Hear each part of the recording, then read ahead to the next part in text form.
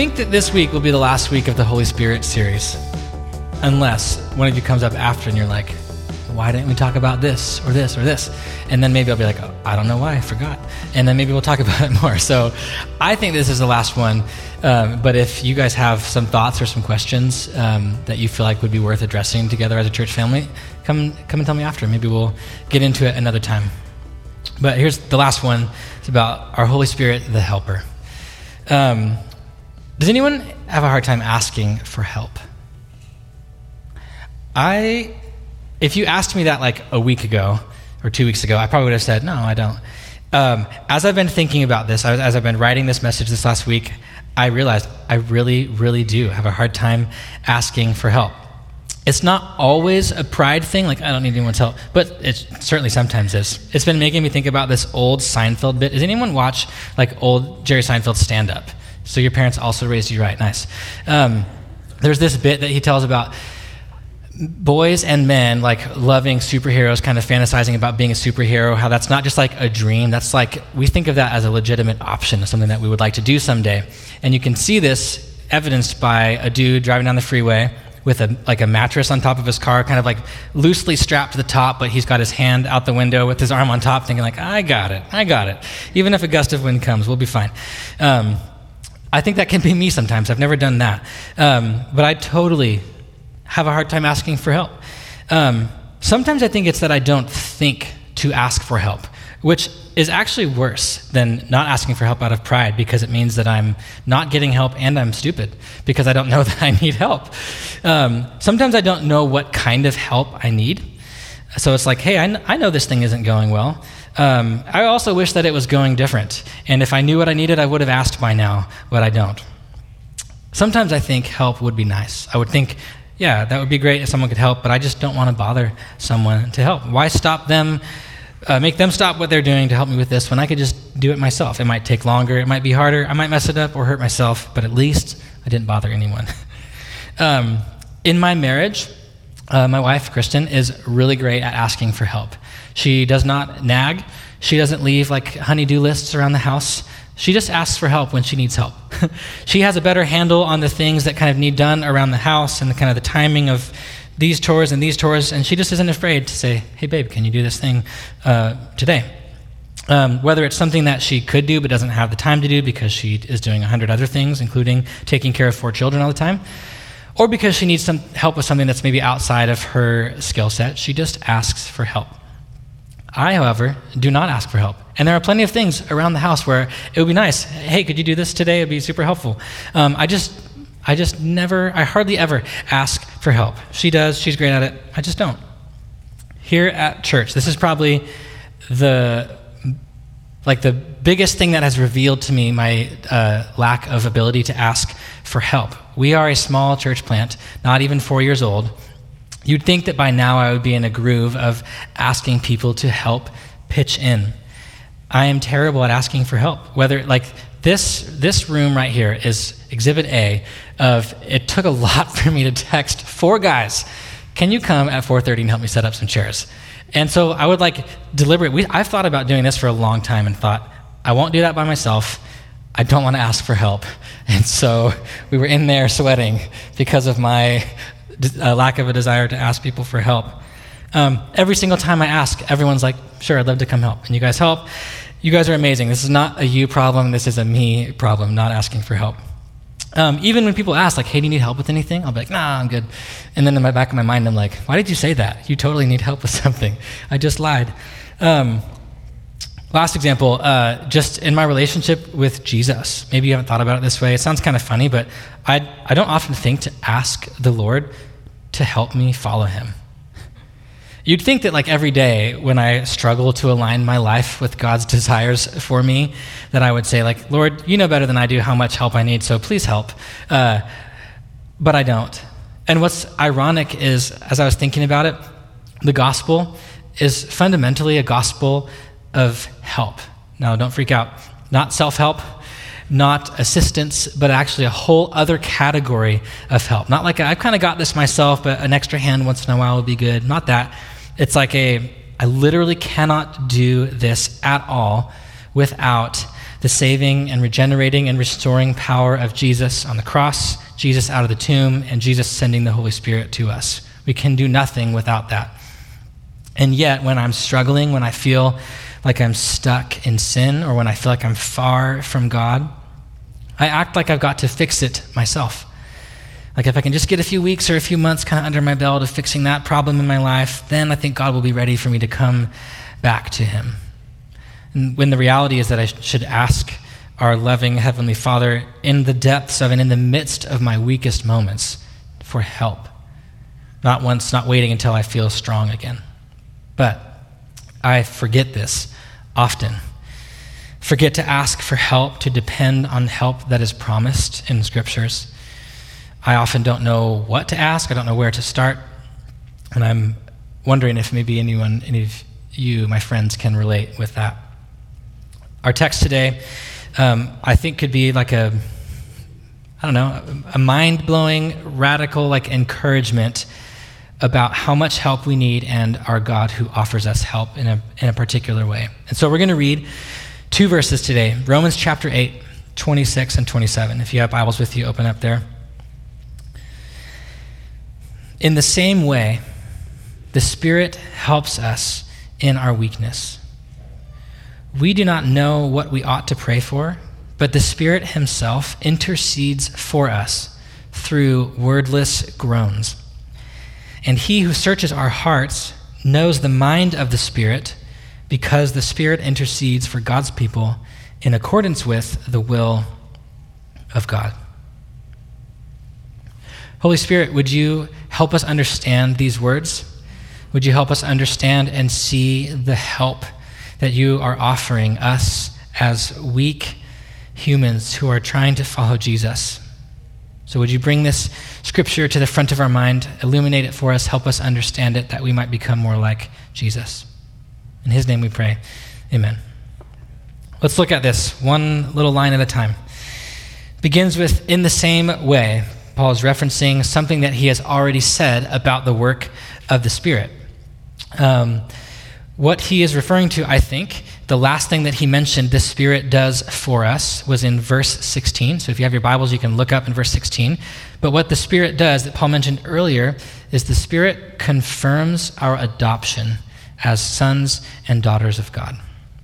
So in the same way that the Spirit of God, through the Spirit, we can cry out, Dad, and he hears us as his children, in the same way as that, the Spirit also helps us in our weakness as humans. The context of most of this chapter, we're looking at the Spirit helps us in our weakness, this line. Most of the chapter 8 is about how we and God kind of responds to suffering as broken humans in a broken world. In the flow of the argument, part of it goes like this. Life is very difficult for humans, sometimes often by our own choices, by others' choices that hurt us, and the whole of creation actually is broken. And the world is longing to be made right and restored. And the language of Romans here is that creation is groaning like a mother in the pains of childbirth. So, like a mother's labor and pain precedes the birth of a new human life, so the labor pains of this broken world precede the birth of a new creation. And similarly, we, as humans, are groaning in the pain of our brokenness. You might not phrase it that way, but that may be what is happening, and we're waiting to be fully and finally redeemed and restored as children of God. So in short, both humans and creation are broken. Both humans and creation experience what Romans calls labor pains as we wait for new life in us and new creation in this world. And Paul calls this condition, this human condition, in our verse, he calls it weakness. So in the same way that the Spirit enables us to call God Father now, before all things are restored, we can call Father now, and that message gets to him and he responds to us. In that same way, the Spirit also helps us in a particular way that we'll read. The Spirit helps us in our weakness. The word used for help is so long of a Greek word that I did not want to say it. I usually am happy to explain what they are. It's interesting. It's a big old word that we're not going to read, but it's used one other time. in the New Testament. When Martha asked Jesus to make Mary help her with all the kind of chores that she was doing to get ready for Jesus to host him, Mary's worshiping, and she's like, dude, make her help me. And so I think the idea is that the Spirit lends us a hand, steps in to assist when we are at the end of ourselves and can't do what's in front of us. The idea of the Holy Spirit being a helper is not new. We could preach the idea of Holy Spirit as helper from a number of other passages in the Scripture. Jesus himself told his disciples that the Spirit would be a helper. Jesus calls the Holy Spirit the helper or the advocate in John 14. He says the Spirit will himself teach the disciples. The Spirit will remind the disciples of all the things that Jesus taught them, will remind us of Scripture. We read in John 14, the Spirit will bring lasting peace to them. But here, Paul reiterates the idea that the Spirit is a helper, but in this passage it is a particular kind of help that has to do with our praying. We do not know what we ought to pray for. I like Paul because he is honest. There's a handful of passages where you're like, I appreciate that you said that because I feel that too. I really resonate with this line. We do not know what we ought to pray for. I'm not talking about like reciting prayers. Like there's kind of the standard American Christian prayer that we pray at dinner about asking God to bless food. There's the Lord's Prayer, which we should pray. We can and do pray that. There are beautiful prayers and liturgies from all sorts of branches and areas of God's people throughout the ages. I think what Paul's talking about here is when you are confronted with the depths of your brokenness or that of the world, when your soul is like undone with your sin or unraveled because you're suffering through something, and things are so bad that you just don't know what to say anymore, don't know how to pray. Am I supposed to ask God to remove this struggle? Am I supposed to ask God for patience to endure it? Am I supposed to confidently assert in Jesus' name that this sickness be healed? Or do we, like Job, do we kind of stand up and argue and kind of joust with God a little bit and then back down when he establishes his place? I just really identify with this concept of not knowing what to pray. For me, I think it's another form of works-based righteousness, a gospel of works that seeps into my life with Jesus. When something's going wrong in me or outside of me, in my world or those around me, for some reason I think inadvertently that the right combination of words or that plus the right kind of internal attitude will earn God's favorable response to me. And so if God isn't responding to me the way that I think he should and the timing that I think he should, if he's not fixing the thing that's wrong, I assume maybe I'm praying wrong. Maybe I'm not saying the right things. Maybe you have successfully internalized the true gospel of grace so well in your life that that's not an issue for you, but it is a legitimate hang-up for me that I keep circling back to in my life with Jesus, where I have to remind myself, preach that to myself, that is not what the gospel says. So Paul is, in a very helpful way for me, identifying with the human experience of being at a loss for words when things are not going well. And then he brings in the good news. It's not like an addendum to the gospel. This is part of the legit gospel right here. He brings it here, a different angled look at it, when he says that the Spirit himself intercedes for us through wordless groans. The first thing to do is to get your giggles out of the way at the phrase wordless groans, because it's silly. There's actually quite a bit of mystery and scholarly debate about what that phrase actually means. Some scholars think it's actually referring to speaking in tongues. So it's a human kind of being at the end of their understanding of language, and so they begin to speak in tongues to God. Some think it's referring to humans just simply struggling to find words, and so their spirit within them kind of produces these wordless groanings or something. The view that I think makes the most sense is reflected in our translations, which is that it is the Spirit of God, the Holy Spirit, who is producing these wordless groanings, or some translations say inexpressible or too deep for words. The idea, I think, is supposed to convey some mystery, some wonder. The Spirit is communicating, whether in actual sounds or spirit words that we don't know. He is interceding on our behalf, standing in the gap, communicating with our Father in heaven, praying like in us, for us, and through us to God.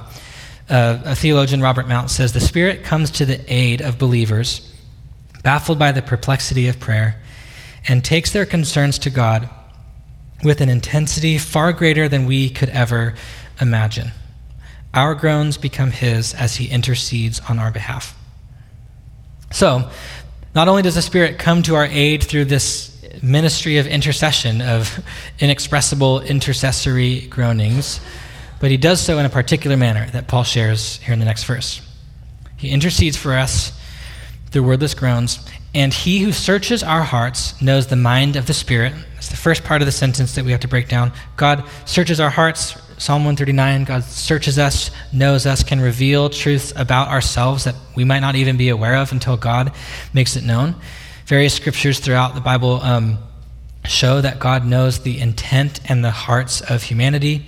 But in this case, it's the mind and the thoughts of the Holy Spirit within us that God knows. Like, yes, he knows our hearts. He knows the suffering that we experience. He knows the shame that we feel when we're struggling. He knows the pain that we feel.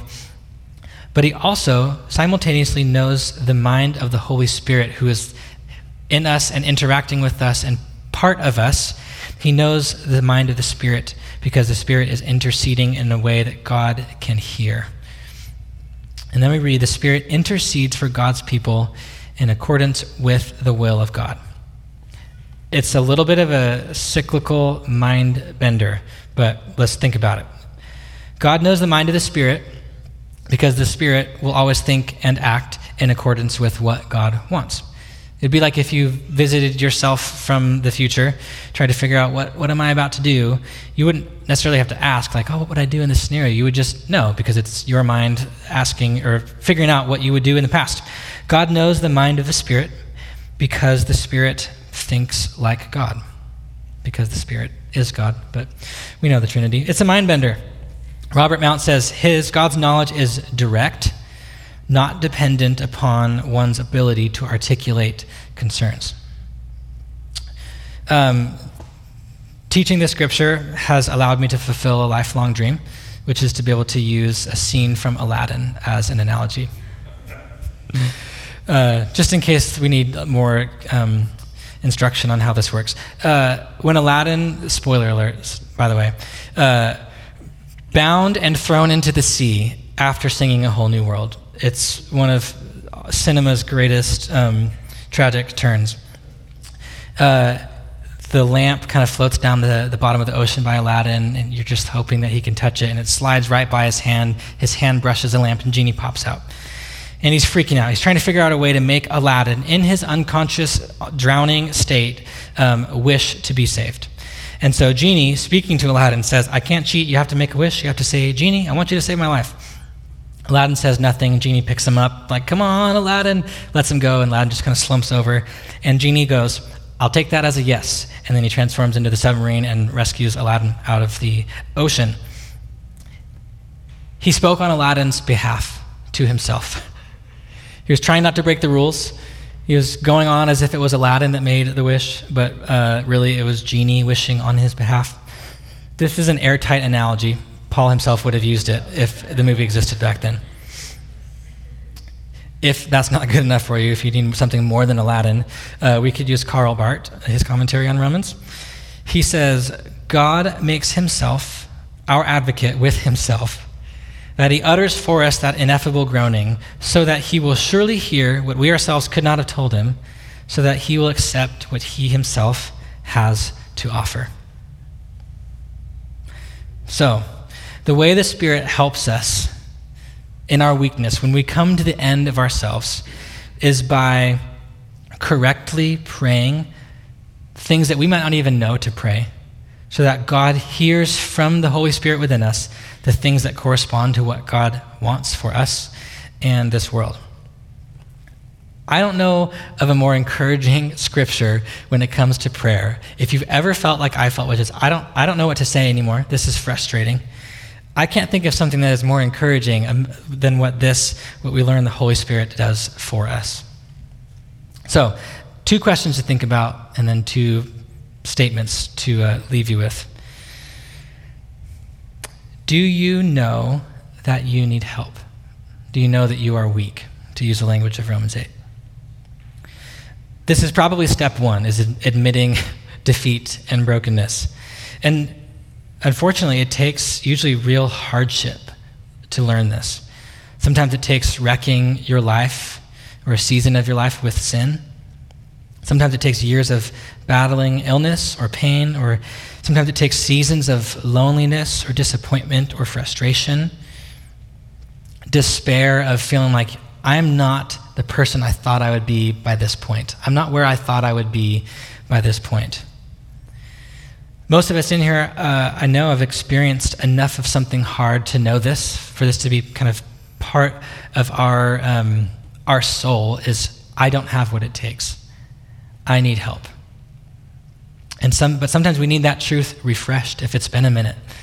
Sometimes we forget how in need we actually are. So I'd like to bring to your attention this fact and the scripture, John 15:5. Apart from Jesus, you can do nothing. Without abiding in Jesus, which happens through the Spirit of God in us, we are like a branch disconnected from its source, unable to produce anything, unable to live. But this is actually a good thing that this happens. I remember this time, I think I was like a junior in high school. I was at a winter camp, and one of the pastors of the church I was at was there. And I just happened to have a moment to talk with him about what was going on in my life at that time. I was just struggling. All I can remember about how I felt about that season was that I just felt very distant from God, like I was putting in a lot of effort but didn't feel like God was near to me in that moment, in that season.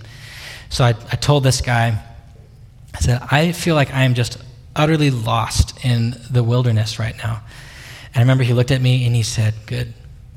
He said, this might be exactly where God wants to find you, where you know that you need help, where you know that you're lost. And I'll never forget that moment. You might be sitting here thinking I know theoretically I need help. I know theoretically I'm weak, but maybe it's time to really give that some meaningful thought if you don't feel weak. Maybe you're like that dude with his arm out the window, holding onto the mattress, thinking I maybe need help, but I got this. Maybe you think, I've made a pretty good run at this thing called life so far, and I don't really feel that weak or that in need of God's help. Maybe things are going great, and you're in a season where your weaknesses aren't causing problems that you're aware of. It might be that today, this week, is a call to remember how deeply you need Jesus and how broken you are. So that's the first question is, are you aware of your need and your weakness? Second question is, when you feel that, if you feel that, do you pray? That's what the passage assumes, is that when we are in situations that require hope, hard situations and seasons in life, that it assumes that we think to pray, which I've learned is not my natural response. I will grit through seasons of struggle and sin and frustration, discouragement and despair. And while I may acknowledge my brokenness and my weakness and my need for help, I just sometimes don't ask for it because I'm not praying. I will go halfway and I'll think things like, man, I'm really not doing well. I might even acknowledge I need help, but I don't finish the thought and pray, Lord, my loving Father, my Savior, I need help now. So think about, when was the last time that you prayed something like that? Praying this simple, Lord, please help. I need you, has been one of the best ways to, when I talked about earlier, kind of circling back to this works-based righteousness habit that I have. Praying this is one of the ways that bumps me out of it and reminds me of the gospel. God is not waiting on you to fix yourself before he listens. He's not waiting for you to pray the right combination of words before he responds. He already knows that we are in need of help and that we need him. He already knows that we don't know what to say. It hasn't scared him away or made him angry with us. The Psalms call him our ever-present help in time of trouble. Not our ever-present help in a season that we don't need him. Not our ever-present help as long as we haven't disappointed him too much. He is present. He is our loving Savior who rescues us because we need rescuing, because we are broken. And like that salvation that we have in Jesus, even praying is a work of God in us. James Edwards, the theologian, says, prayer is not a human work. Like all of God's gifts and commands, it is evidence of God's work in believers. So those are the two questions to think about. Are you aware of your need for Jesus and your weakness? And if so, when you feel that, are you a person that prays, that brings that feeling of like, oh my word, I am not okay? Do you bring that to the Lord in prayer? Two thoughts. One, let the Holy Spirit pray for you. I think that there's a time to let go in prayer.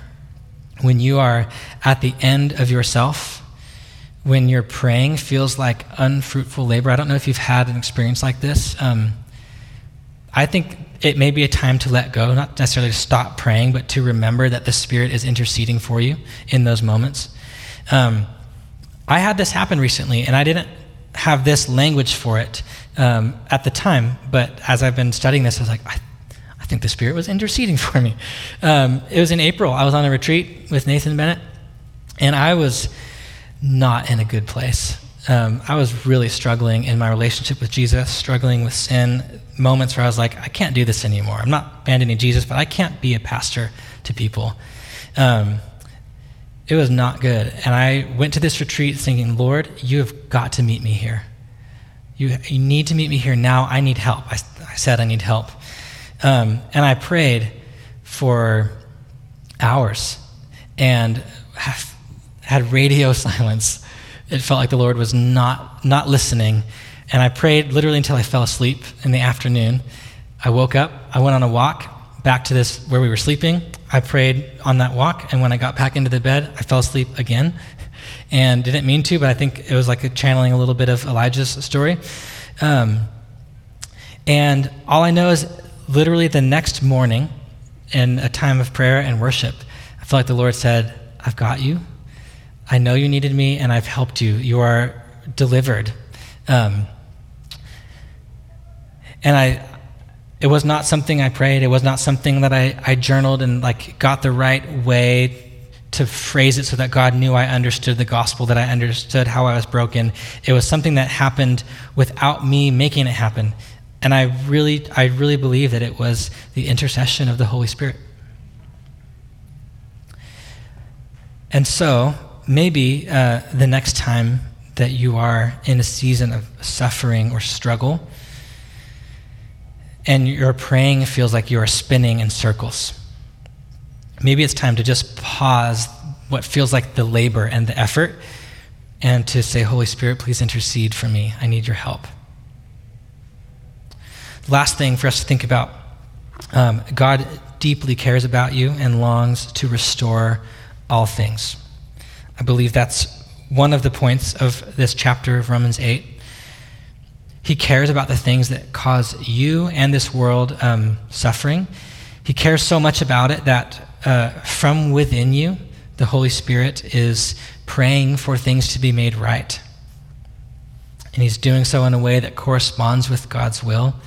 He's doing this on our behalf and alongside of us. And so, though I may feel like he is, though you may feel like God is distant, he actually is not. It may feel like he doesn't see, or it may feel like he doesn't care. It may feel like he is unmoved by the depths of our struggle and our despair, but he is not distant or uncaring or unmoved. He is ever present, our ever-present help in time of trouble. He is working out his plan to restore all things and to make all things right, including the things that we mess up. He's doing what is ultimately best for you and for me and for this world.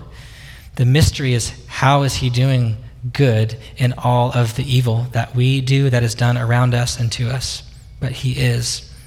working all things out for the good of those who love him and are called according to his purpose.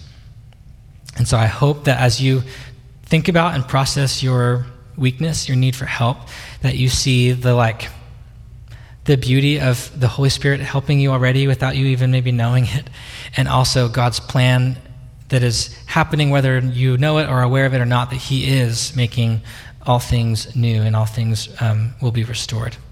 So let's pray together.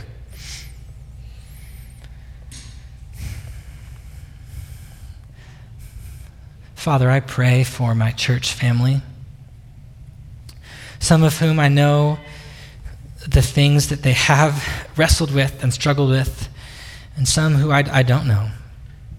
They have parts of their stories that may be hidden to most, or maybe have just kept quiet to battle on their own.